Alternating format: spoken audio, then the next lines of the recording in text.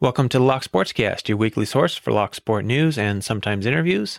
I'm your host, Charles Current. In today's episode, we have a conversation with Chris Dangerfield. Chris is director of UK BumpKeys and LockpickWorld.com. A link to the UK BumpKeys and Lockpick World Twitter accounts and websites will be in the show notes.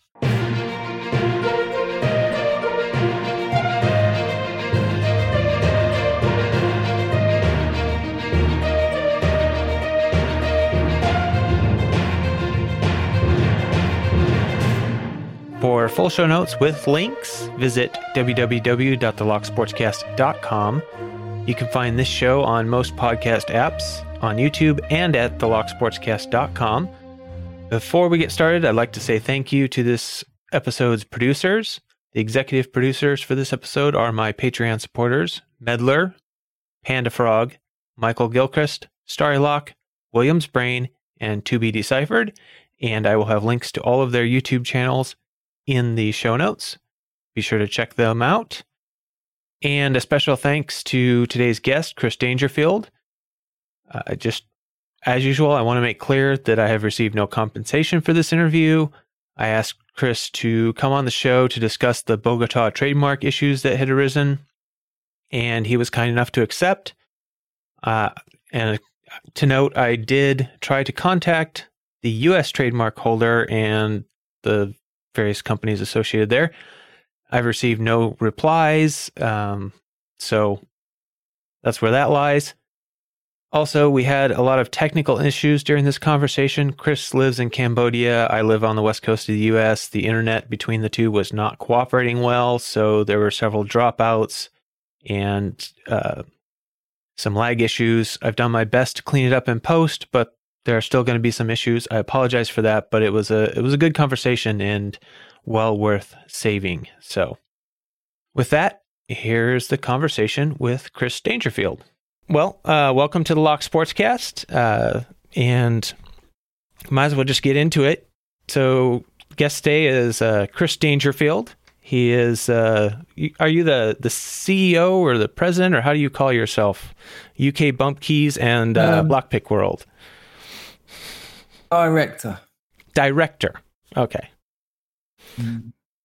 And why don't you just tell us a little bit about how you got into this whole lock sport thing and lock picking and ended up running lockpick companies? Okay. It started off very early. That evil seed was set when I got a telephone at my house, and it was the old one with the dial. So you had to go for, if you had, in England, the police were on 999, which is ridiculous because in those days that was like all the way around the dial and then back. And I think it's 911 in America. You got to say to what it should be, one or just one. But so me and my brother quickly got busy and ringing up people at road, sending them pizza deliveries. Our hairdressers was a classic. And just as kids looking at our window, finding it hilarious. Phone bill comes through, mum and dad go absolutely mad. And they put a lock on the phone. And for me, this is an absolute tragedy because being able to make prank calls, I'm literally 6 or 7 years old. My brother's a couple of years older than me. Being able to make prank calls was really my first sense of power in the world. Being able to actually affect change in the real world was incredible. And so I wasn't buying it. This lock, it stopped the dial from going round. And I remember, I didn't know anything about lockpicking, obviously, or that it even was a thing. So I just thought, it must be, I haven't got the key, but there might be things like a key. I think it was out of ignorance that made me decide I could give it a go. So I tried a few different items in there, and then I found, the scraper from a pair of nail clippers, that weird sort of scraper tool. Yeah. And I invented the first jiggler. Give it a little wiggle, that sort of too much caffeine sort of wiggle, jiggle thing. And it opened, and that was suddenly even more power than the phone pranks because in my head, I could now pick locks. And that was the first time I ever picked a lock. And that stayed with me, that sense of achievement. And then the next time I saw any lock picks, I went to bunk school and get the 2-hour buses into central London. When I was about 11 years old, this was, and just walk around central London. It was full of like glitz and glamour and the West End. And, you know, from a very boring town that I came from in central London at that age. And there was a shop underneath the arches at Charing Cross. And I don't know what, it just certainly wasn't old enough to go inside the shop. And in the window, they had a set of lockpicks. I think it was a Southall C501 set. A tension tool, a double ball or a snowman, an S-rake and a hook. The idea that it seemed really legitimate, everything about it to an 11-year-old boy was spies and all the stuff that even as an adult lockpicking reminds me of. I'm not ashamed to admit that. I love it. Yeah, I've been picking locks and I still love it. I just look at it, like I say, I had in the shop. I tried a couple of times, but they would just like get out. It might have been military stuff and, I don't know. But that planted another seed. And so when the internet arrived, one of the first things I'd done after big-breasted girls was lockpicks. Found some, and I ordered some, and they were awful. The customer service was awful. Everything about it was a distressing experience. I felt really let down. There was no backup. Even when I sort of wrote them afterwards, asking them questions, they weren't interested.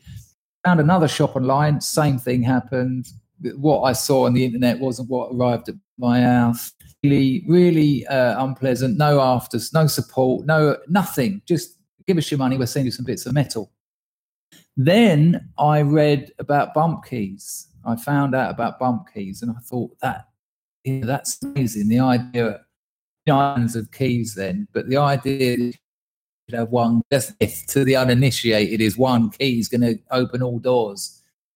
So I just got hold of all the old keys laying around my house and sort of with hand files cut little bump patterns into what I thought were bump patterns. Found a couple of olds and just sat there hours, dun, reset. And finally one went ping and it opened, and that feeling stayed with me today. Every time I open a lock, whatever tool or technique, it was just incredible. This idea that I had made this key and this lock I didn't have the key for, I've tricked it, I've overcome it, I've achieved something that you're not meant to achieve. The world relies on these things to separate their private property from the world. So it seemed really significant. I then washed up back at my mum's house after some really dark times, homelessness, addiction, really unpleasant stuff. And a friend came round my house, carried on messing around with BumpKeys. I had a little set of rat tail files. I was buying blank keys from shoe repairers and got hold of a few other locks from friends and that. And he was really upset because I had 2 degrees by the time I was 23. I was a bit of an overachiever and a master's degree. And he was like, what are you doing? Look at the state of your life. You're living in your old bedroom. You're doing nothing. You're yellow. This isn't good. And he was a software engineer, so he was really ahead of the curve with technology and the internet. I mean, we're still talking dial-up here, and not dial-up that you can buy from a shop. This is, the tech barrier between not setting up shops, just getting huge. He lent me this big old sort of grotty computer, got me online, and he said, do something with your life because this is just a tragedy. So I was like, nice. And that night I found a forum, and I can't even remember what it was, but the idea that I could talk to people in other countries was just incredible. When are we talking now? Maybe 2000, a bit later than that, maybe. The first person I ever spoke to online was from Illinois, and to me it was incredible. He was a steel worker, and I remember being really touched that he had a truck and a wife and a new baby and a really wholesome, honest, hard-working life. And I was like a washed-up addict living at my mum's, sleeping all day and all night. And my mate who gave me the computer come around the next day, and he said, "What have you been doing on the computer then?" And I said, "Well, I've been on a forum." And he said to me, "You can have your own forum." And my narcissism sort of, bing, I was like, "Oh, really?" He said, "Yeah, we can set that up." I said, "Let's do it." So the idea of having a forum, let's do it. He said, "What do you want it to be about?" And so I'd been obsessed with these BumpKeys. So I said to him, "UK BumpKeys, let's call it UK BumpKeys." And he was like, "All right." And I can remember the first post I ever wrote. I was like, because by this time I'd got one for a GG lock. These are all European, British locks. I don't think you have, maybe you have these in America. GG, Ledge, Chubb, Yale. I think that was it. I've got BumpKeys for these 4 locks, and we uploaded some really bad photos of them. I think we even uploaded a video. It looked like it was made of Lego, but and it was and it was these locks opening, and I just sort of wrote a bit like I was the world's expert. Although at that time I kind of was, because they hadn't really hit the news. No one was really talking about BumpKeys. And the next day I woke up and I had 600 members of my forum, and I hadn't advertised it. I think I might have gone to a couple of other forums and said, "Oh, I've got a forum now." But it just went crazy. I think what happened was a couple of locksmiths saw it, and they talked to their locksmith mate who talked to theirs, and they all were like, "Can we buy some of these BumpKeys off of you?" And I was like, "Yes, you can. They're £10 each," which in today's money is about $15. And they were like, "All right, I want a Chubb one, I want 2 GG ones, I want 4 Yale ones."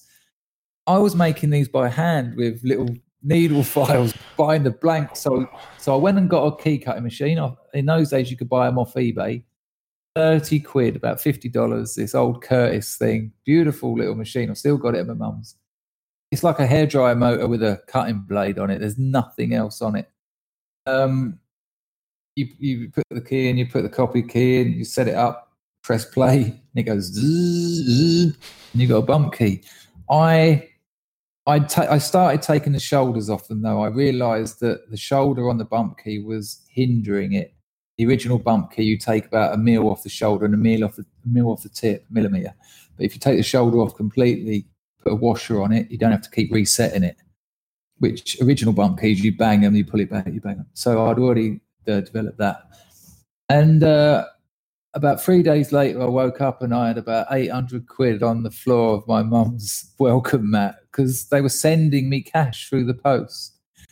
And that was incredible for someone on the dole who was getting about 40 quid a week at the time.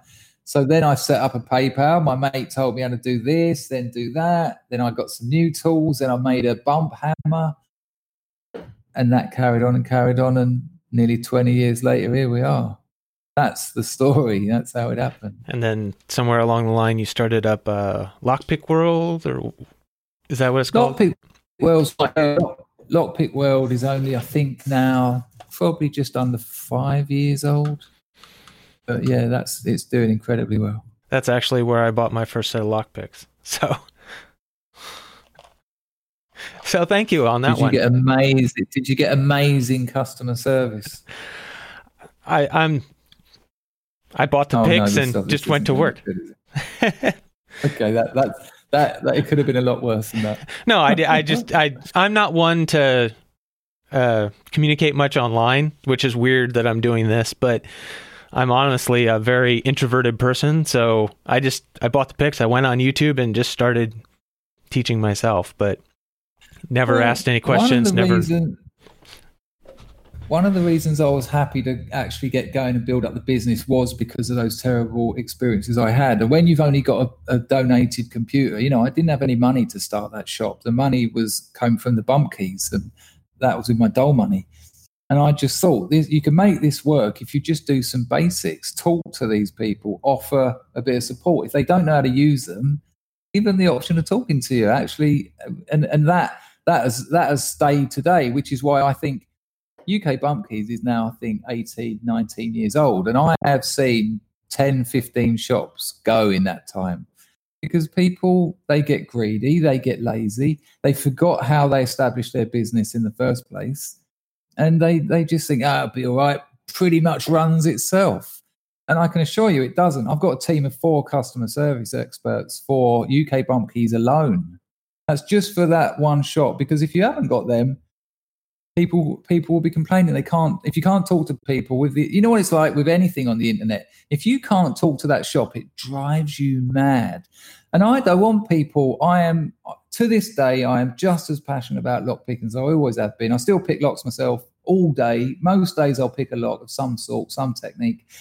And I don't want someone to have that same excitement I had picking that telephone lock as a kid, standing outside that shop at Charing Cross Underground, looking at those picks for hours, and I don't want someone to have those feelings, come to my shop and it be ruined. And it be ruined by them getting the wrong thing sent to them or not knowing what to do with it. Because it ruins people. They might not get into lockpicking. If my business fails to do what it should do, if it takes your money, that could steal lockpicking from someone's life. And that's the opposite of what I want to do. So I maintain today the same business practices that I started with. Customer service is essential. Yeah, I do recall getting a lot of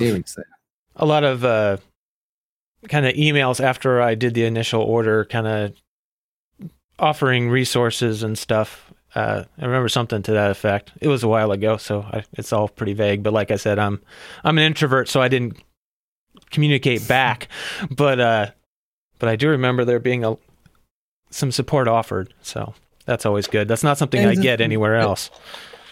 So the thing we do, because what I do get elsewhere is marketing emails, and that's all right because it's a choice. Do you want marketing emails? And I say yes because I want to know what everyone else is doing. But what I've said to my people, my marketing people, if you're going to send out, for every marketing email you send to a customer, I want you to send out a lockpicking video or a lockpicking article, something that if they open it, then you're not trying to sell them anything. You're not trying to get them to click on anything. They can open them an email and they can read about something that's new in the game, or they can read a story about something. So it has to be at least 1-for-1. I don't want people just to get sales emails because it drives you crazy. Well, yeah, and ultimately you just unsubscribe from them if you're, if you're somebody who's just a customer and all you're getting is, I've done it just actually today. I went through and paired off 2 more people that I bought things from that all you get is just sales, another sale every day. And you turn them off. It was, as you know, it was Columbus Day last weekend just gone. One shop sent me 9 emails over that weekend. And not only did they send me 9 emails, the increasingly patronizing tone of the subject. Are you really going to miss out on this? The next one, there's only about 4 people like you out there. The rest were, and it's like, how dare you? Just go. So yeah, no, we do send marketing emails, but like I say, there has to be some value in signing up to emails. There has to be some value in it. Yeah, I appreciate that. That's a good viewpoint. So probably should just kind of go into it here. We originally started talking because of the Bogota trademark.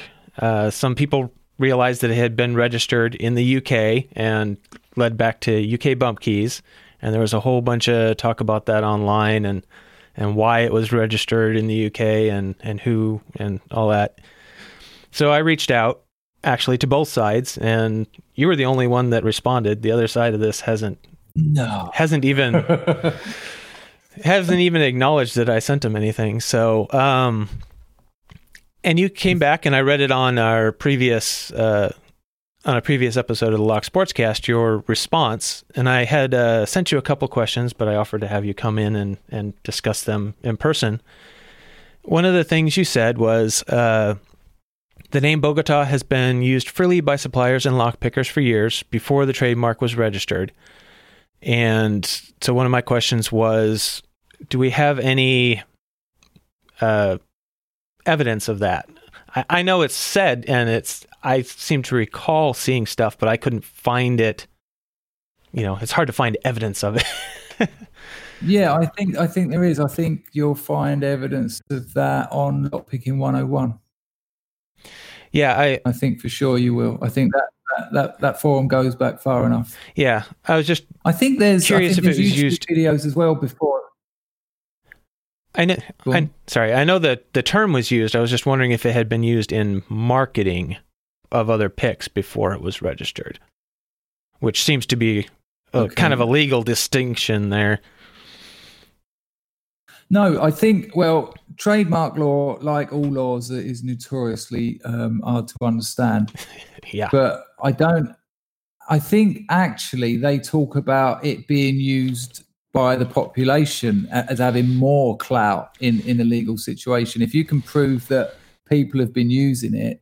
I mean, look, even when we were sent a cease and desist for Lockpick World, our legal team said to us that, you can challenge this, because they asked us, and I said, no, it's people call that design a Bogota. That's what it's known as. No one will refer to it in the first instance as a triple peaked rake. Perhaps second instance, but it's Bogotas or Bogota, as you say in America. But that takes time, and it takes money, and it means getting loads of organisation. And when you're trying to run a business, and that's why people put these cease and desists out, because really, who's going to do that at our level? We're certainly not. But I think while I haven't, I reckon you can get a lockpick in 101, and everyone's talking about Bogotas long before that trademark was. Well, yeah, I certainly was, registered. Because I went to Lockpicking 101 to look up the history of it. So, and I see that it was somebody, Raimundo, I don't know exactly how he pronounces it, but he designed it. And then he actually offered the plans and the instructions for how to make it out on Lockpicking 101 for general use. And then it looks like he made a deal with this other company, which I don't... with the gentleman who ran Sarapick.com, the website, to have them made and marketed. And he's the one that, as far as I can tell, that is the registered trademark owner in the U.S. But I do see a lot of... so that would be interesting to see how the legal is on that, because it definitely was in common use in the forum as a name for that type of pick long before because they waited quite a while to register it, didn't they? It was several years from what I saw. Long after it had been used and was common parlance. That's my point. You sent me an email. Oh, no, you didn't. It was on Twitter. I think you said it. You gave the example of Band-Aid and Hoover, I think. Band-Aid, Kleenex, a lot of different that are in common use now. They happened the other way around, didn't they? Band-Aid, the company, became so popular that people then called adhesive plasters Band-Aids. People didn't call them Band-Aids before the company. So I think those things are, it's the opposite way around. Yeah, that is true. That is a distinction there.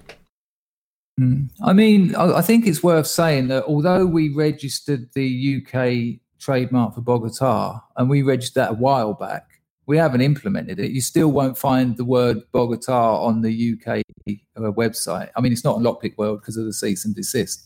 But on UK BumpKeys, our Bogota rakes that everyone in lockpicking knows are Bogotas, and our multi-pick Bogotas, which multi-pick call Bogotas on their website. They're not on our website as Bogotas. There was triple peaked rakes or whatever, something like that. I think that was the last... but they keep changing because we're obviously now having to test different names. But, my concern was that this doesn't bode well for things like lockpicking, because in the example I gave you is the deforest pick, which is relatively new in lockpicking, that name. Someone could trademark that next week. And then only their website will have deforest picks. And then Southall, multi-pick, HPC, whoever... We'll have to take that off your website. You can't say deforest. We've trademarked that. And I use deforest because it's kind of peculiar. It's a strange word, much like Bogota. But would that then stop you trademarking snowman or double ball, half diamond? And if you follow that logical conclusion, as a consumer, you're going to go to a website, right, I want a new set of picks. And whereas now, a few months ago, you could go, okay, this set, it's got a deforest, it's got colour hooks, it's got a couple of Bogotars, recognizable names, you know what you're buying. If people start trademarking all sorts of names, you're going to go to a website and go, well, that looks like a nice set. What's it got? Oh, it's got a bottle loop pick, a U-bend pick, a squazzy, a backwards W. I mean, come on. Batarang could be trademarked soon. You know, that's relatively new. Lockpickers know it as a Batarang, but actually don't know someone that one. It's like the Batman boomerang. It's called a Batarang. You'll know it from lockpick sets. There's one everyone says, I don't know what it's called. But that's my example. And consumers will suffer here at the end if people go down that route. And it's easy at this stage to say, yeah, but they won't, they haven't. Well, actually, they just did. And it might be a specific example, but, you know, people in business frequently don't care about the customers. They care about the bottom line. And if they feel like they can increase that, they'll do what needs doing. So you said it on Twitter and you said it in my email that you sent to me. You have just to be clear, you have no intentions of enforcing that UK trademark against other companies using the term, right? No intention. No intention at the moment, but the reason I want to say that is because if another company was to come at us with something else, if another company was to say, you can't say Batarang, I might enforce it against them at that stage. But we haven't got an intention to stop anyone from using Bogota in the UK. No, not at all. And we haven't. And I've got pretty good relationships with most of the lockpick suppliers. You don't survive and keep growing in this game for nearly 2 decades by upsetting people. Right. And I guess if you were to try and enforce it, your own arguments against the original trademark would be just as valid and even more so against yours because it's been even longer. So it would be kind of a hard to enforce ultimately. If I was enforcing it for that reason, sure. But like I said, if someone was causing us legal problems elsewhere, I wouldn't be enforcing it for that problem. I'd be enforcing it as part of a different. I've just got to make that clear. Is that making sense? What I'm saying? And another question I came up with as a legal item. I know here in the U.S. it matters, but do you know how? So how long had you been using Bogota on like Lockpick World before you got a cease and desist? Do you know if they were actively enforcing that trademark up until current times or not? It'd be my question. Just because I know in U.S. law, well, because what I'm getting at is from what I've gathered in U.S. trademark law, if you don't actively enforce the trademark and you allow it to become in common trade name across multiple brands, if you don't enforce it and you allow other brands to use it, you basically lose the trademark because it's not enforceable anymore. So I just don't know if they were actively enforcing it up till now, or if you guys have been able to get away with using it for a long time, then it might also. I can't say whether they're enforcing it with other companies, but like I say, I think I think Lockpick World is 4 or 5 years old, and it's had Bogota rates in it since the beginning. And it was only very recently they said that they were going to give us legal problems unless we removed them, and really let us know next week, you still haven't done it. There's this one. You know, for me, it gets a bit annoying because there's this idea that there was this suggestion, or there is a suggestion with trademark things that people might mistake that you're buying their products. But if you buy a 37-piece multi-pick set with 10 Bogotas, no one thinks they're anyone else's. They're multi-picks. And interestingly, multi-pick are still using the word. Are they using it in U.S. marketing and other sites? Do you know? Well, with the internet, and again, I'm no legal expert, but if you're selling to America from a European site, I think your customer is in America, you're running into similar problems. Okay. Yeah, it gets a little weird. Trademark law is hard enough, but then you get into international websites, the internet nowadays. Oh. Like I said, I was trying to figure some of this stuff out from YouTube, but it is, oh man. So The crazy thing about law is, and I've had to look into various legal things over the years, but you have to learn the language of law before you can understand looking at, and it's a nightmare trying to do that. And as soon as you're in professionals, it's a money pit. Just keep throwing money into it. Oh, you want me for another hour? No problem. You want me to do some more research? No problem. And then you get billed at the end of the week, and yeah. But look, what I will say, I know that company that make those picks and give us that cease and desist. I like their products. I think they've been very innovative. I think it's cool what they do. And I want them to succeed. I'm a lock picking supplier and manufacturer myself. I know what that industry is like. I know the competition. I know with like eBay and Amazon and Wish and all that junk being sold in the name of lock picking. I want them to succeed, but the issue is, like I told you before, I just kind of worry where we go with that, because already people are now having to buy triple peaked rakes, which not long ago they knew what that was called.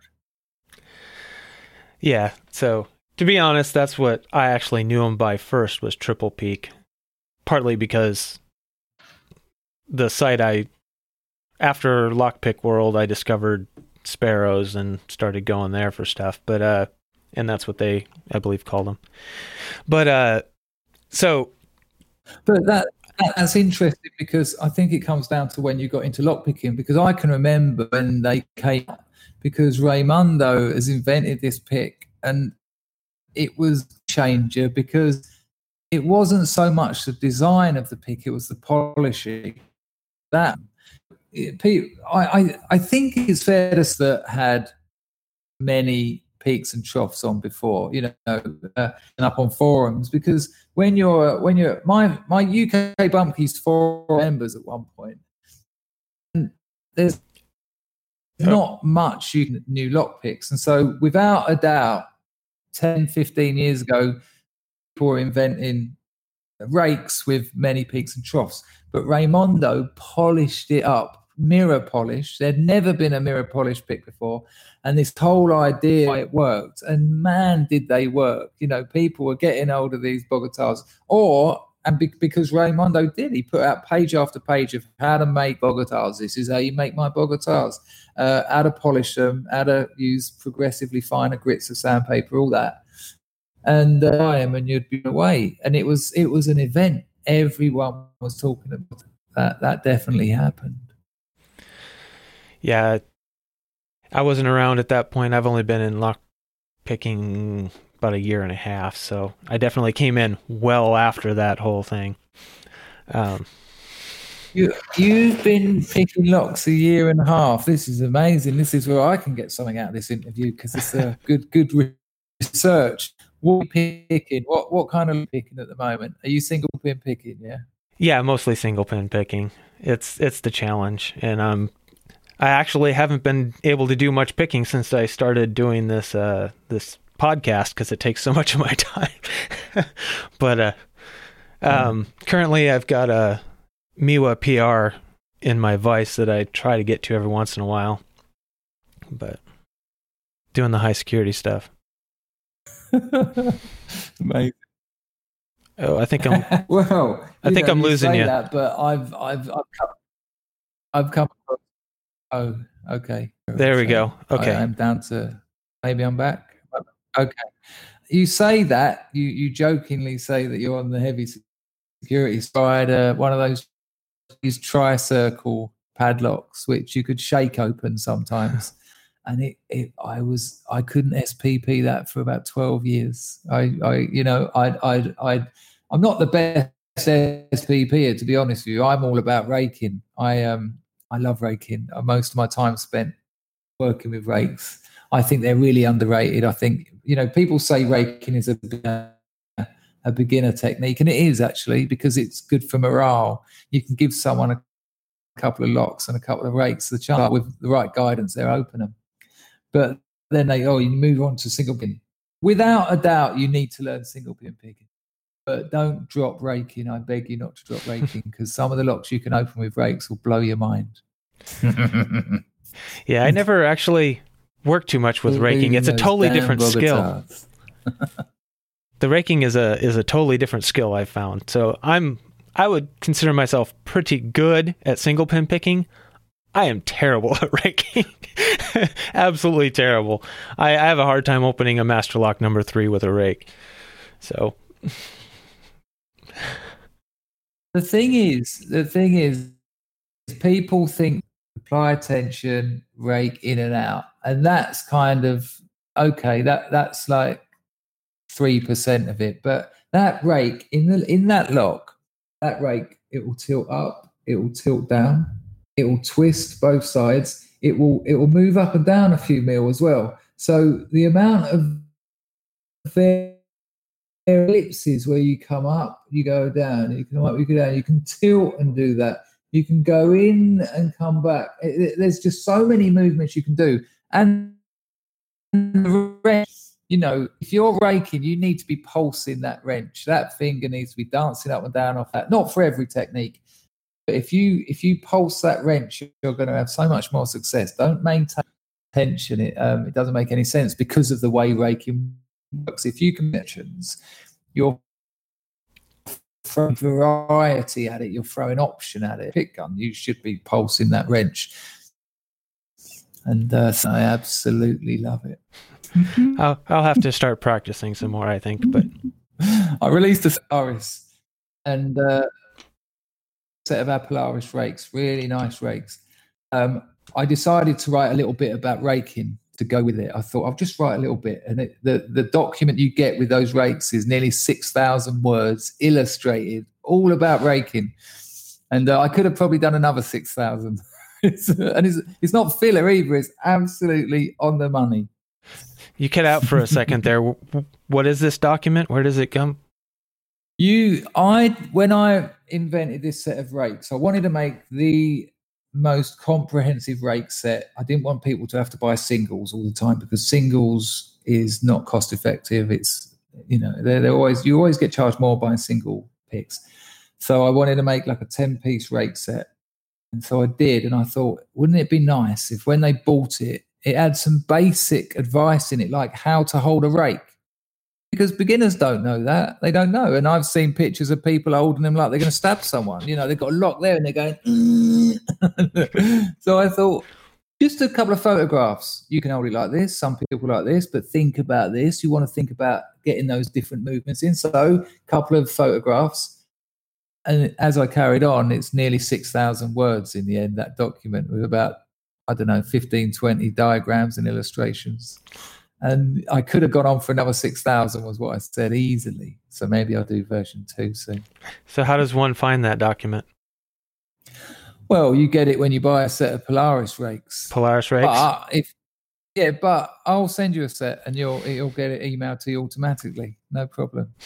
And then you'll have a copy and you want to put it on your Discord for people to have. I don't care.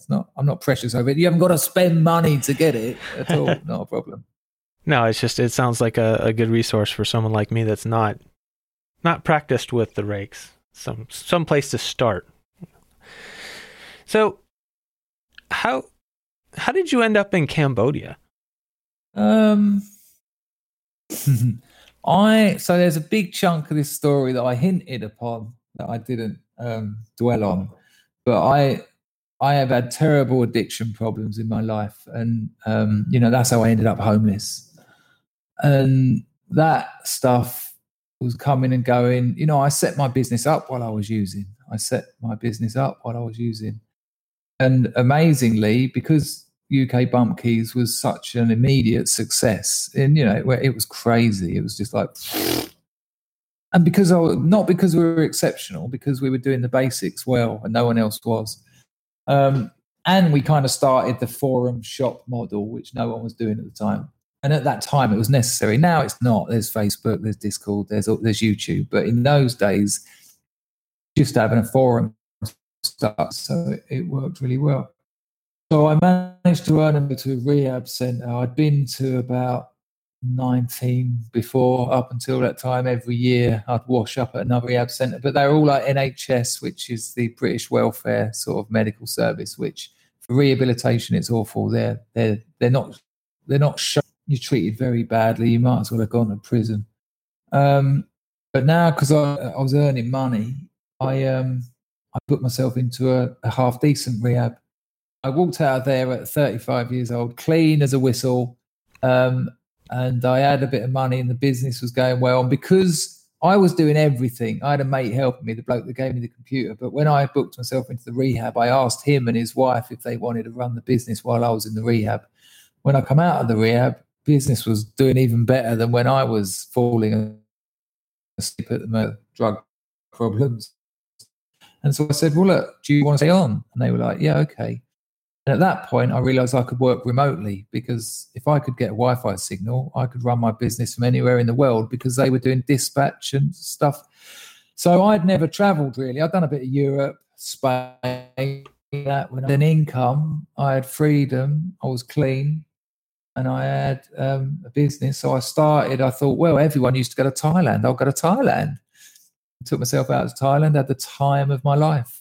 And on the plane home, I thought, well, I've got to work out how I can plan and if possible, and that'll be the rest of my life. It was so good. I had such a different life. Because I just got clean, I was really learning who I was as well. I was learning my life and me.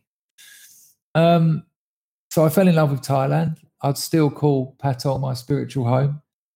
And then I got sort of weighed down in some pretty bad relationships, as I've been prone to all my life. Finally got out of one of them a few years back, and I thought, right, I'm free again.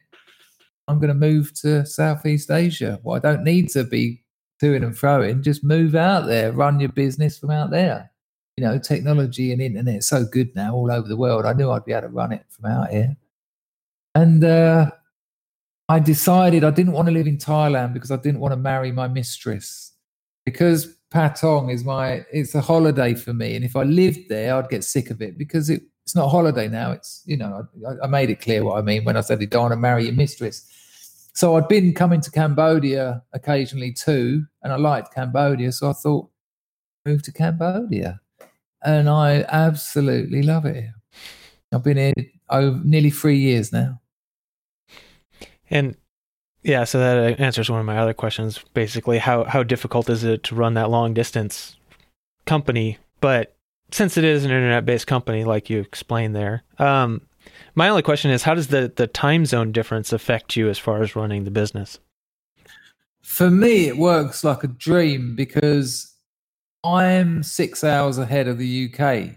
So I can wake up, basically I can get all my stuff done. I can get all my stuff done. I can go for a walk up the riverside. I can go for a quick swim. I can go to the gym. I can go to the supermarket. I can come back and they haven't woken up yet in England, and it's like my afternoon. So lovely.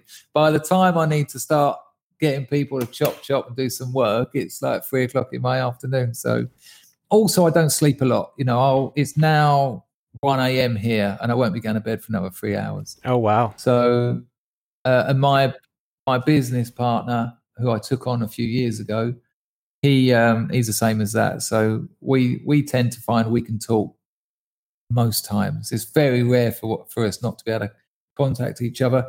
We have to do things that I'd guess that most of the team don't like doing, which is regular team meetings with no agenda.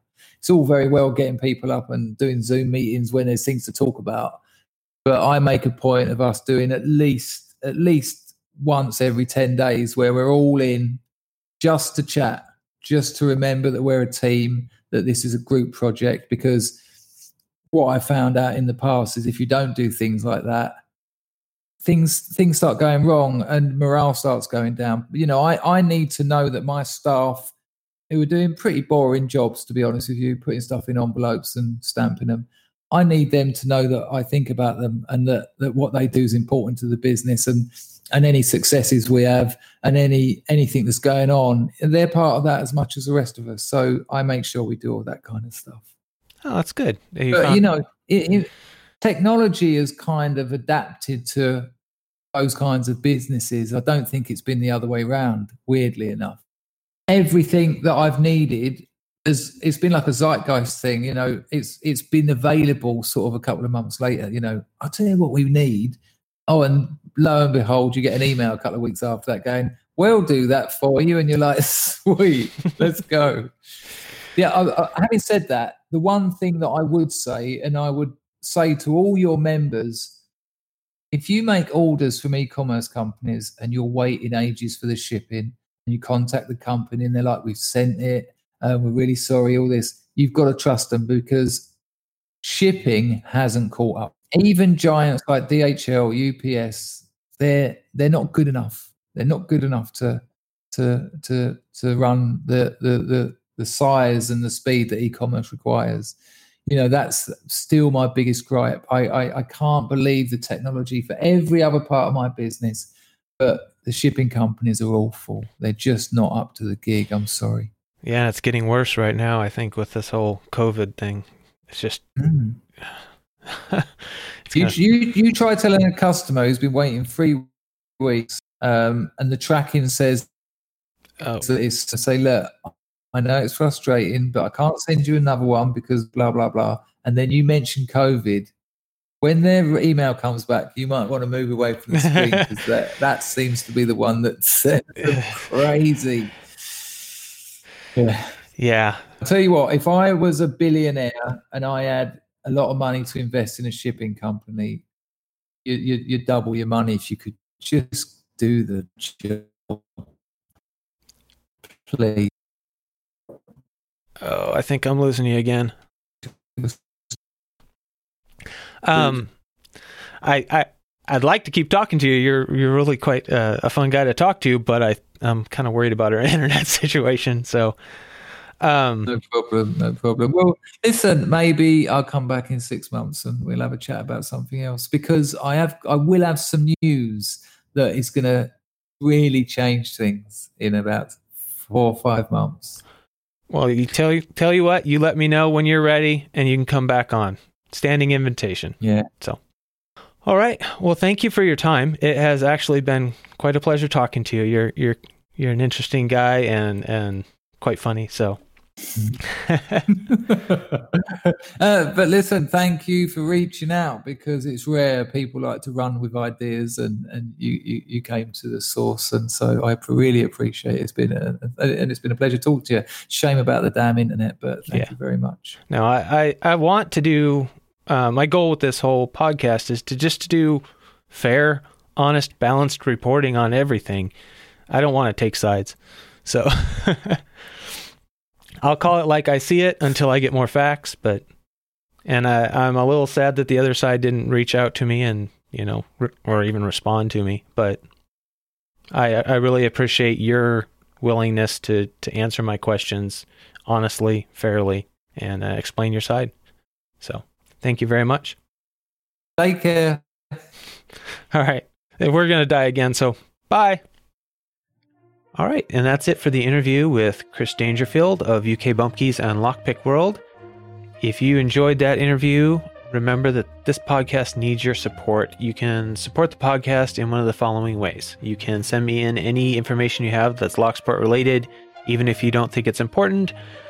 Anything is useful, even if it's a small little bit, or if you think everybody has already sent it to me, send it anyway, because there's a good chance that they thought the same thing and haven't sent it to me either. Share the show with your lockpicking friends. You can leave a review on your favorite podcasting app or a comment and a thumbs up on YouTube. You can subscribe on Patreon or donate via PayPal if you wish. If you support the show in some way, I'll give you producer credit and mention you in the podcast. So if you have a YouTube channel, a blog, or anything like that, be sure to let me know so I can put that in the show notes. Thank you, and remember, keep it legal.